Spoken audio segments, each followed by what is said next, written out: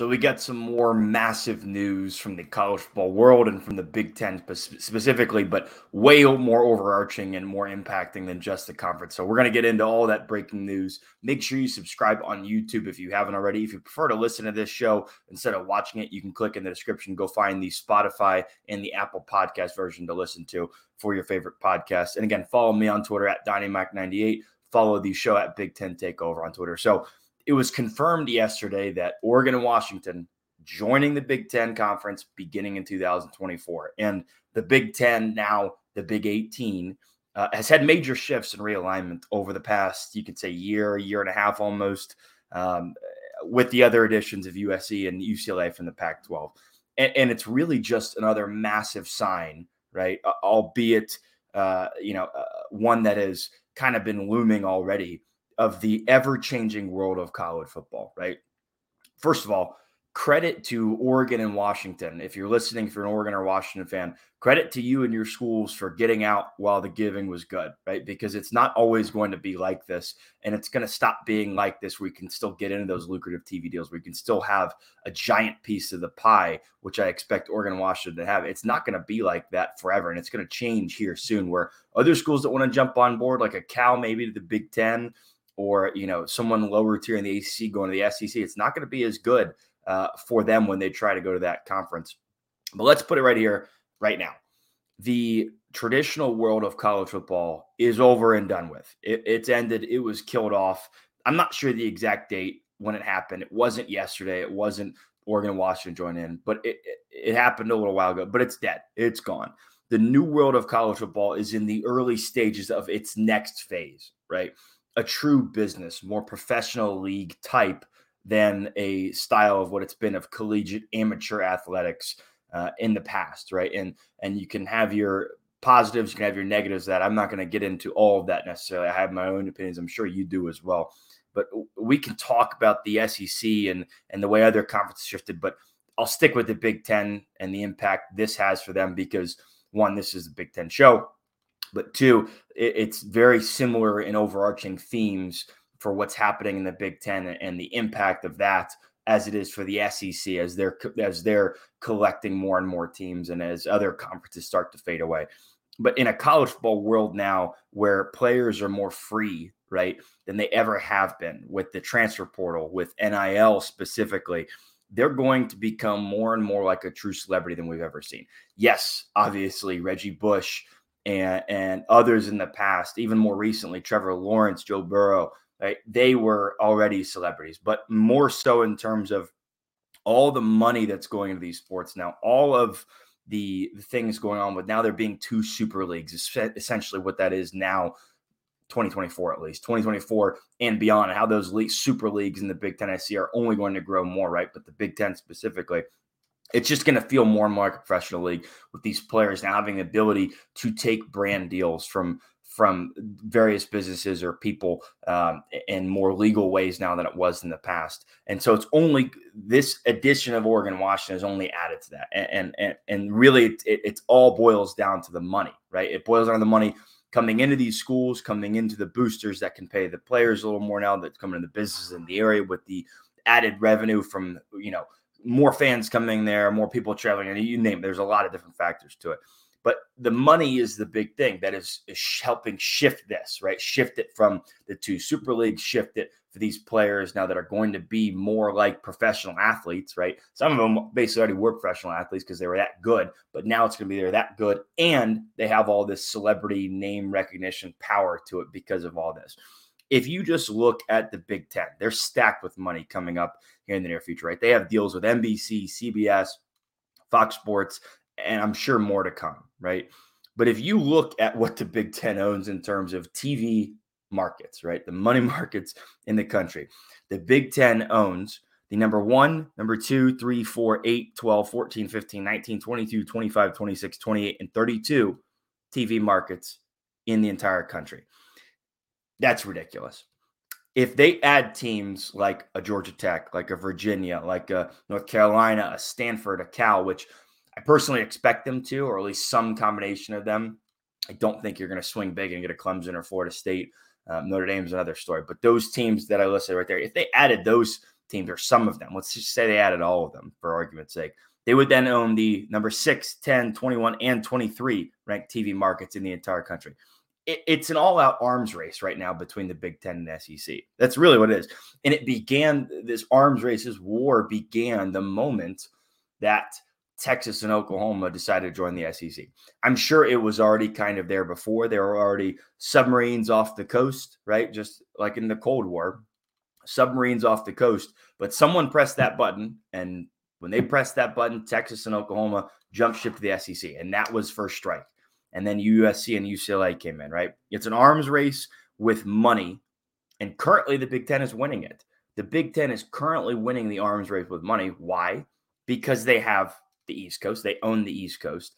Not all the way was you get kind of down south with the Carolinas and everything like that, but they own the East Coast. They own the New York, the New Jersey markets. They own the Midwest market. They've got Chicago, Indianapolis, Illinois, Detroit, anywhere you could think of really in the Midwest. Yes, I know Notre Dame is there and they have their own little bubble in there, but it's still the Big Ten overwhelmingly is just surrounding the Midwest, taking that. And now they own the East Coast or the West Coast, excuse me. They have USC, they have UCLA. USC brings their own power when it comes to football. UCLA also brings power and money when it comes to football. But even so, just the athletics program impact that UCLA has with basketball, right? Sometimes we forget it's not just about college football. There's college basketball involved here, folks. I mean, college football and college basketball are the two highest revenue sports in any university you're going to find. Maybe there's a one-off depending on how good, a lacrosse program is, or how good, softball is, or baseball, or women's soccer, or men's soccer, you name it, right? But majority, 99.9% of the time, it's men's basketball and football that brings in the most money to these schools. And the Big Ten is just dominating in this right now. The SEC is obviously making their own, and I expect them to add more, right, and have more markets, to have more overarching reach. I think you see them dip down into Texas at some point. I see them dip down back into the state of Florida even more so, right? But it's an arms race with those top-tier programs for money, with those two conferences for money, and for an aspect of who owns just the top-tier teams in college football, both now and historically, right? There is power to owning a blue blood program and to having that program be a part of your conference. Even when Nebraska was bad, is bad, right?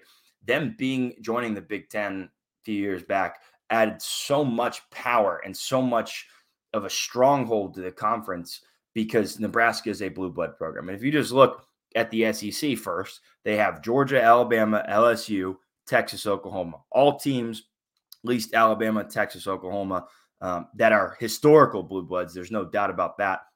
But then you have Georgia and LSU, which are modern day blue bloods at this point. And you have Tennessee, who is a historically elite program, who is back in, rising back as we see. Maybe they stick with it, maybe they don't. And then you look at the Big Ten, who has Ohio State, Michigan, USC, who are three historically blue blood programs and top tier programs at the moment. I know USC fell off a little bit, but currently they're a top tier program. You have Penn State, who is a top-tier program, historically a great program. Oregon, who is right now modern day a top-tier program. They've been to a national championship, been to a playoff game. They have Heisman Trophy winners. They've been ranked, all this stuff. And then you have Wisconsin, who has been a Big Ten champion, who has that name brand recognition. Washington right now, who is, been to a playoff. They didn't do too well there, but modern day has been a really, really good football program. So you can be the judge of who's winning that piece of the arms race, that war. The money right now, the revenue right now, and that whole game and that side to it, I think the Big Ten is winning. But when it comes to the arms race on the other side, where it's the top tier teams and the top tier programs and blue bloods, you can be the judge of who's winning that piece of the war. And in the end, I think people forget about this. In the end, with the playoff expanding, the overall impact of this realignment and Oregon and Washington joining the Big Ten, it's not that it's going to necessarily fade away, but it will die down with time. The flame of it, the excitement of it will die down with time, right? The idea of, Oregon playing Penn State in November, that'll be cool for like a year, and it'll be cool to see, and it'll be cool to have those big time matchups, and, or Penn State versus USC or Michigan versus UCLA, you name it, right? But let's just give this scenario with the playoff expanding here soon, and I wouldn't be surprised if it expands even more in the future. let's give this scenario, right? Oregon joins the Big Ten. Let's say they beat Ohio State, who also loses to Michigan, and Michigan, who wins the Big Ten championship. You end the season like this. You say, okay, Michigan finishes 13-0, Big Ten champions. They're in the playoffs. Done. And this is more of the 12-team format. Ohio State finished season 10-2. Oregon finished season 11-2. Let's say they lose to Michigan, and they also lose to a Penn State in there, or Wisconsin, who's a top ranked at that point, or Washington, whoever. And then Penn State also finishes 11-1. Let's say they lose to Ohio State and they don't go to the Big Ten championship game. It doesn't matter anymore. Like, it doesn't matter that there's two lost teams anymore. It doesn't matter that you have a bunch of closely ranked teams that beat this team and beat that team. One's a champion, one's not, but one's 11-1. One has a great offense. One has a great defense. They're ranked number 7. It doesn't matter anymore playoff-wise, because all of those teams are going to make it anyway. There is no more, thought process, in my opinion. There is not going to be a thought process anymore of, oh, in this new expanded playoff, the Power 5 conferences get to be in, have an automatic bid for their champions. No, there is no more Power 5. There isn't. The Pac-12 is dead. The Pac-12 is so far underground dead that you can't even, there's no remnants of them being there anymore. That's what it's come down to. The Big 12 is dead. They can add whoever they want. They can do whatever they want. It doesn't matter anymore, right? You're not getting any more of these top tier programs into your conference. You already lost your 2, right? Clemson, Florida State, Notre Dame aren't coming to the Big 12. They're going somewhere else. You're dead. You're gone. The ACC cannot survive on its own in this current state, and you're probably going to lose, in my opinion, Clemson and Florida State to the SEC. And that'll be a whole other discussion, because it will not just match, but it will overshadow the additions of Oregon and Washington. Clemson and Florida State is a far bigger addition than Oregon and Washington. And then you have another debate of who's winning this arms race. And so it's like, who else out there won't be in the SEC, who won't be in the SEC or Big Ten make the playoffs, right? Who outside of those two kingdoms is the committee going to care about? Who outside of those two kingdoms are the networks going to care about? And frankly, who outside of those two kingdoms, those two conferences, are the fans going to care about? Yes, I know the schools will be there. I get it. I know that Arizona State's going to be wherever, right? If Arizona State has a good year and is 10-2, they finish the season ranked 11, right? And the committee comes down and says, hey, we got one last team to pick, automatic, outside bid. Who are we picking? Well, they're not going to pick Arizona State.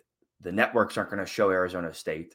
Their kickoff times are going to be at 10 p.m. every Saturday, even in their top-ranked games. You're not going to see the care, the passion.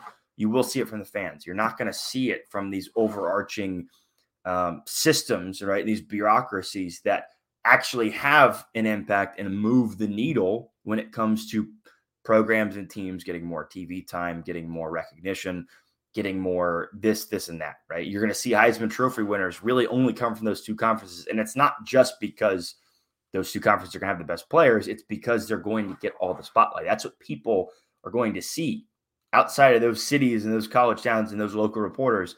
You're not going to see Colorado, and Colorado's maybe not the best example with Deion Sanders, but you're not going to see Arizona State go play Cal, right? It's not going to happen. You're not going to watch it happen because it won't be out there to see. And so, and the other piece to it too, right? The only team outside of these two kingdoms at the moment that people would care about is Notre Dame. Quite frankly, Notre Dame is going to have to cave to one of these conferences, in my opinion. If the ACC got them, that's one way the ACC can stay afloat for a little bit. It's one way. They could, maybe snag a Stanford, a TCU maybe, and snag a Notre Dame. Then we're talking a little bit, right? Then you've got some historically great programs, some top tier programs in Clemson, Florida State, the U, right? You got some potential there. I just don't see it happening. I think Notre Dame caves to the Big Ten eventually. But really, I mean, the era of super conferences has been upon us for a little while. But if anything, this edition of Oregon and Washington is just accelerating things. You're going to see more and more teams jumping ship from their conference. You're going to see more and more conferences tweeting out their typical little graphic that they made saying, we're really disappointed by this result, but the Pac-12 is fully committed to, keeping the tradition of the conference for the benefit of its student athletes and fans and communities. congratulations. You and your 6 teams, you and your 4 teams can go do that, right? You can tweet out another message here in a year when all those teams have jumped ship to the Big 12 and then to the Big 10 and then to the SEC. And you can say, we're super disappointed that the Pac-12 has done this, but we're committed to remembering the legacy of the conference as it was. Okay, great, right? It means nothing anymore. The era of super conferences here. Everyone better buckle up, enjoy the ride as much as you can, because it's going to be a wild one. Again, if you haven't already, make sure you subscribe to the show on YouTube, the Takeover Sports Network. Follow me on Twitter at DonnieMac98. Follow the show at Big Ten Takeover. Let me know in the comments what you think. Who's the next team that's going to jump ship and go to either the Big Ten or the SEC? Give me your prediction and let me know what you think in the comments. For the network and for the show, I'm Donovan White, and I will see you all next time.